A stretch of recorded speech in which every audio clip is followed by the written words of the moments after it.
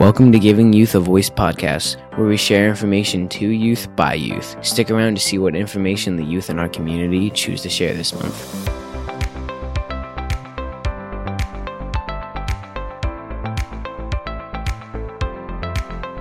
Welcome back. Our SAD chapter would like to welcome Officer Robison back to finish answering all your questions. What would you say the worst mistake you've made as a cop would be? The worst mistake?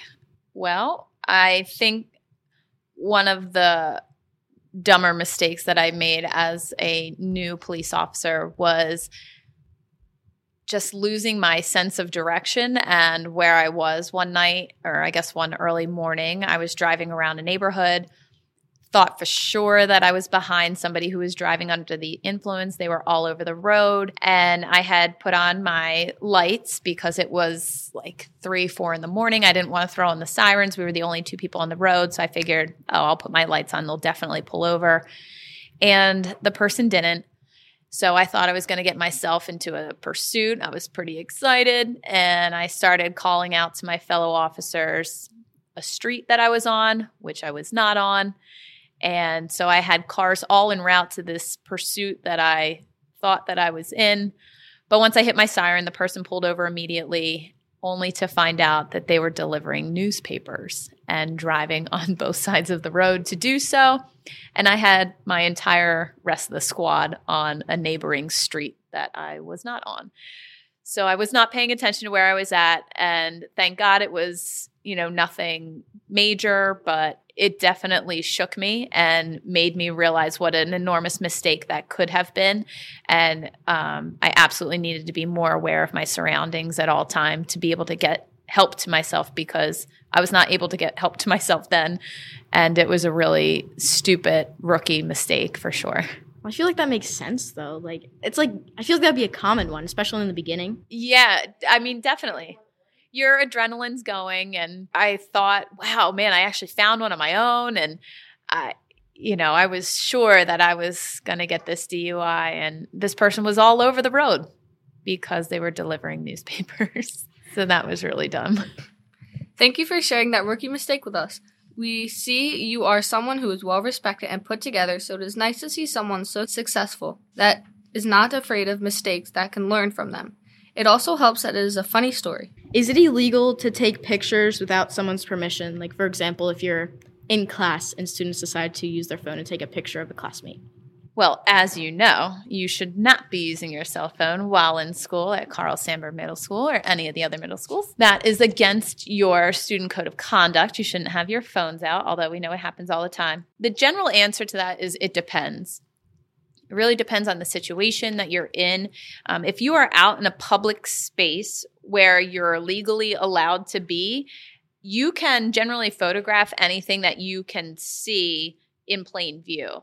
So if you're outside at a park, you can take pictures of other people, other things, because you're legally allowed to be there. And when you're out in public, you have a reduced expectation of privacy. So you can take those photos. Just like you can take photos of police officers, you can take videos of police officers who are on duty and conducting business. The only time that kind of stops is when you're interfering. So if I'm in the midst of trying to handcuff somebody who's fighting back with me, and you are in the midst reaching over, trying to take a video of that event, you certainly could find yourself in trouble because now you're obstructing and you're making my job harder and more unsafe because you've involved yourself. When you're on private property, that owner sets the rule. So something like a store, that's considered public, but it's actually private. It's open to the public as a courtesy, but they are allowed to set their own rules about if you can take photos inside. And if it says none, then the answer is none. If you continue to do so or refuse to leave, then you could be cited for trespassing. But there's also other places too that are public but there is an expectation of privacy, like a public restroom or the library or a church. Those are places where it's not typically okay to take pictures of people. There are other ones for religious exemptions. There's people like the Amish people. They don't want their photo taken. So it's more of a morals thing. You know that they are not a culture that wants their photos taken. But one incident that we see at school a lot is that there are still some parents on this planet who do not permit their teenager to be on social media because they do not want their child's face out on the internet. And they have whatever reasons they have, and I think that that's fantastic. So then when you have another student who's taking a picture of that other student and putting it on these social media platforms, it becomes a problem because that kid did not want that. The parents don't want that. So that can become an issue. And we really try to work with both sides to get those pictures taken down because they have chosen for their child not to have that ability. And I think it's smart for a lot of kids your age. Can the FBI see from phone cameras, Chromebook cameras, etc.? Can they? Yes, absolutely they can. Do they monitor the average person's cell phone and computer? Absolutely not. The last statistic I saw, there's over 300 million cellular devices out there. That would mean that you need 300 million FBI agents watching that stuff because somebody would have to be watching it, right? That's just not plausible. You would have to be involved in something really significant for the FBI to get access to your computer, your cell phone, and that kind of thing. There are certain kinds of warrants that they have to get. Only certain people who are certified in the Wiretap Act can even get these warrants. And once you go up on a wire, then yes, they can intercept your phone calls, your text messages, pretty much any of your cell phone or computer activity. They can follow where you're going because you're leaving a footprint on these computer systems. I don't know if you've heard, like an IP address is kind of like a fingerprint. So they can track you that way. They can track your GPS. They can track your whereabouts based on your devices. But again, they have to have a warrant. Warrants do expire. They're only good for so long. So you would have to be involved in something pretty serious for the FBI to be looking through your camera. So is that just like a live thing, or can they go back and like rewind to like previous dates? Yes, so absolutely. We can download cell phones and all of their data. So if I needed to take a phone for an investigation, I can hook it up to a machine, and that machine will start downloading every person you called, every person you texted, every picture you took, every website you visited, every single keystroke that you have made on your cell phone, I will be able to retrieve that information.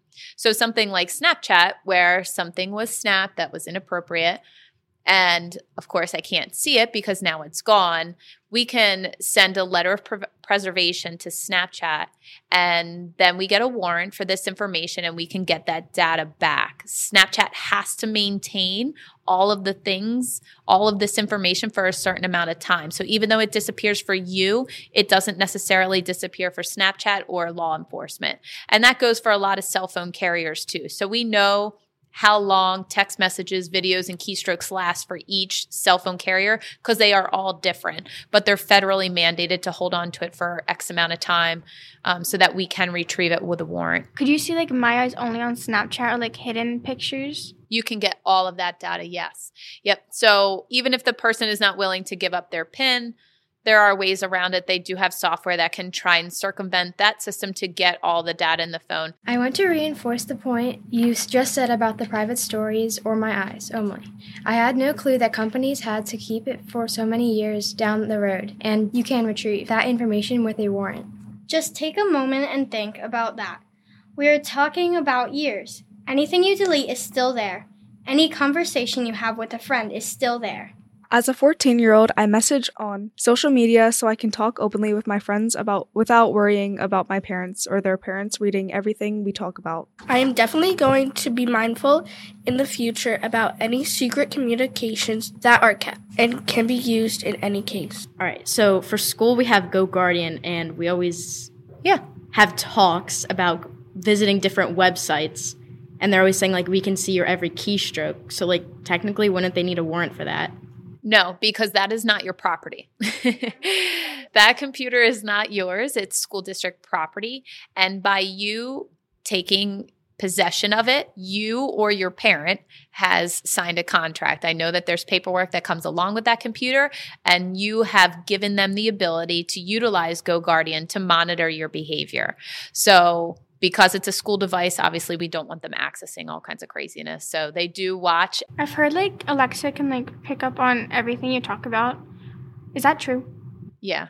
Alexa does hear. Knew it was. That is creepy. I tell my parents I'm that. They turning it don't off. believe me. I'm getting rid of That's why I turned mine off. Alexa can hear what you're saying because it is constantly listening for its name. So it has to be listening. So it does listen. So there is newer case law that's coming out in regards to Alexa because there obviously is an expectation of privacy in your own home.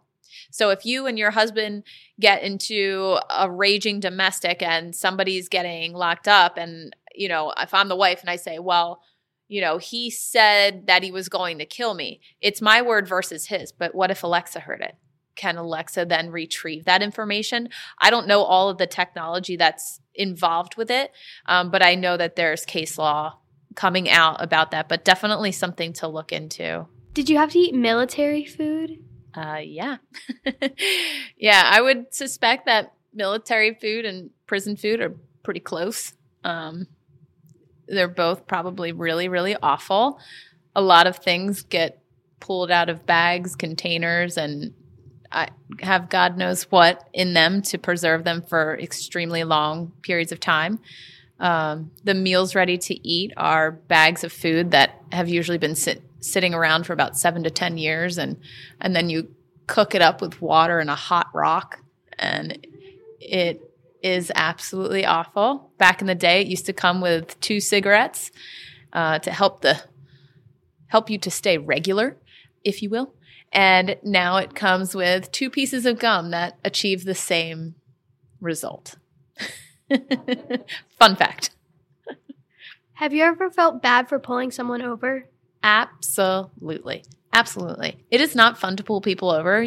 You're just hoping for the best, that people drive the way they're supposed to, maintain their speed limits, don't do anything crazy. But there are absolutely been times where I feel bad. And it's especially when I'm pulling over elderly people, I feel bad. I generally have a rule. I just don't cite people that could be my grandma or my grandpa. I can't do it. I will happily give them a warning, discuss why I've pulled them over, what my concerns are. Just because I pull you over doesn't mean that I have to give you a ticket. I can give out verbal warnings. I can give out written warnings. I can tell you, hey, your this or that is expired. I need you to get it taken care of pretty soon. So you can have discussions like that. I don't like pulling over old people. I do not like pulling over new drivers either because I know it's very nerve-wracking for them. So I try to keep it as lighthearted and friendly as possible. I try to be as respectful as possible. I feel like I get a lot further like that. The best tool that I have is my voice and my words, and I really try to use that to my advantage. But, you know, certainly there are times where people really deserved a ticket that they got. My biggest pet peeve is seatbelts, in case you're wondering. I can't stand it when children are not in their safety seats. That drives me insane. When I see kids crawling around the back of a car and the parents are belted in, that one will drive me banana sandwich for sure. And I would definitely pull you over for that to let you know. We are a department that is insanely involved in our community. We try to do as many things as we can for our community. And if you came to me and said, I don't have the money for a car seat, I will get you a car seat. And I've done it plenty of times before, and I'm sure I will do it in the future. But keeping our kids safe and driving safely on the road is really important, especially in a place like Middletown where we have so many major roadways and tons of traffic all day long. It's just important to always wear your safety belt. That is very kind of you guys to do that. Yeah. Well, we have grants and foundations that absolutely believe in the same things. We need to have kids in car seats, and they are incredibly expensive. So it is hard for some people to get their hands on them. So I've made connections throughout the township at different stores that are usually very good about letting me know when they've got a great seat on sale or something like that. What is one thing you would tell your middle school self if you could? Wow. That's a really good question. So one thing I talk to middle school students a lot about is quality over quantity. Your quality of friendships is far more important than the quantity of people that you have in your friend circle. I think a lot of people, especially girls, get caught up with the number of girls that they can surround themselves with. And for me, I just always kind of recognize that there's a lot of drama that comes with that. I am anti-drama. I don't want to be part of it. I don't want to hear about it. So I think it's important for kids to be sure of who they are, make good decisions for themselves, always look out for themselves, and know that a quality friendship is far better than the quantity of people that you can surround yourself with. Staying true to yourself is really important. I could tell myself to stay true to myself, make good decisions. I never have ever done a drug in my life. And when I joined the military, I got tested and continued to get tested. When I became a police officer, they really couldn't believe that I had never in my life touched a drug. And it worked out great because my lie detector tests were simpler because I just no, and no. And I passed them with flying colors. So I did stay true to myself in that respect. I dealt with a lot of really heavy family stuff as a child and in middle school. And I would say that I absolutely had an excuse, but I could have either used what was happening to me as an excuse or a reason to do better.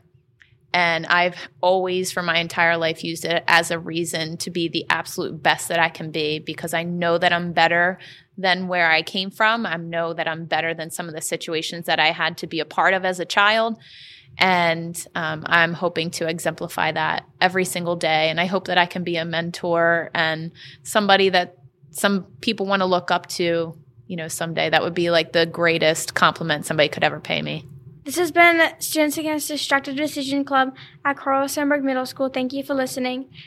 And thank you, Officer Missy, for joining us and answering our questions. That's it for this month's episode of Giving Youth a Voice. Any questions for this podcast can be emailed to podcast@nc4youth.org. Make sure to follow us on your favorite podcasting app and be sure to sign up to our email list on nc4youth.org so you don't miss out on our next episode. This project is made possible by funding through Bucks County Drug and Alcohol Commission Incorporated. I'm Grayson, wishing you a happy and healthy month. See you next episode.